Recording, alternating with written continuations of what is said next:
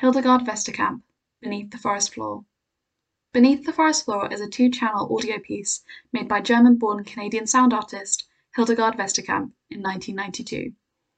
It is 17.5 minutes long and is played on a loop across 3 floors, travelling throughout the stairwell and along the interconnecting walkways. Beneath the Forest Floor is a recording of the old growth forests on British Columbia's west coast.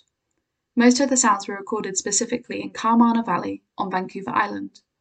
This old growth forest is where some of the tallest Sitka spruce and 1,000-year-old cedar trees are found. The sound guides us amongst the trees, beneath thick mist and blankets of moss and vegetation, moving in and out of reach of the creek. The sound of water, creaking of trees, and whistling of the wind is interrupted only by the sound of small songbirds, squirrels, and mosquitoes. Westerkamp captures nature's silence and stillness. Although almost half of the valley has been destroyed by logging since, she provides a space for us to experience the peace and energy that this forested sanctuary once held, and may still hold, evoking our own inner forest.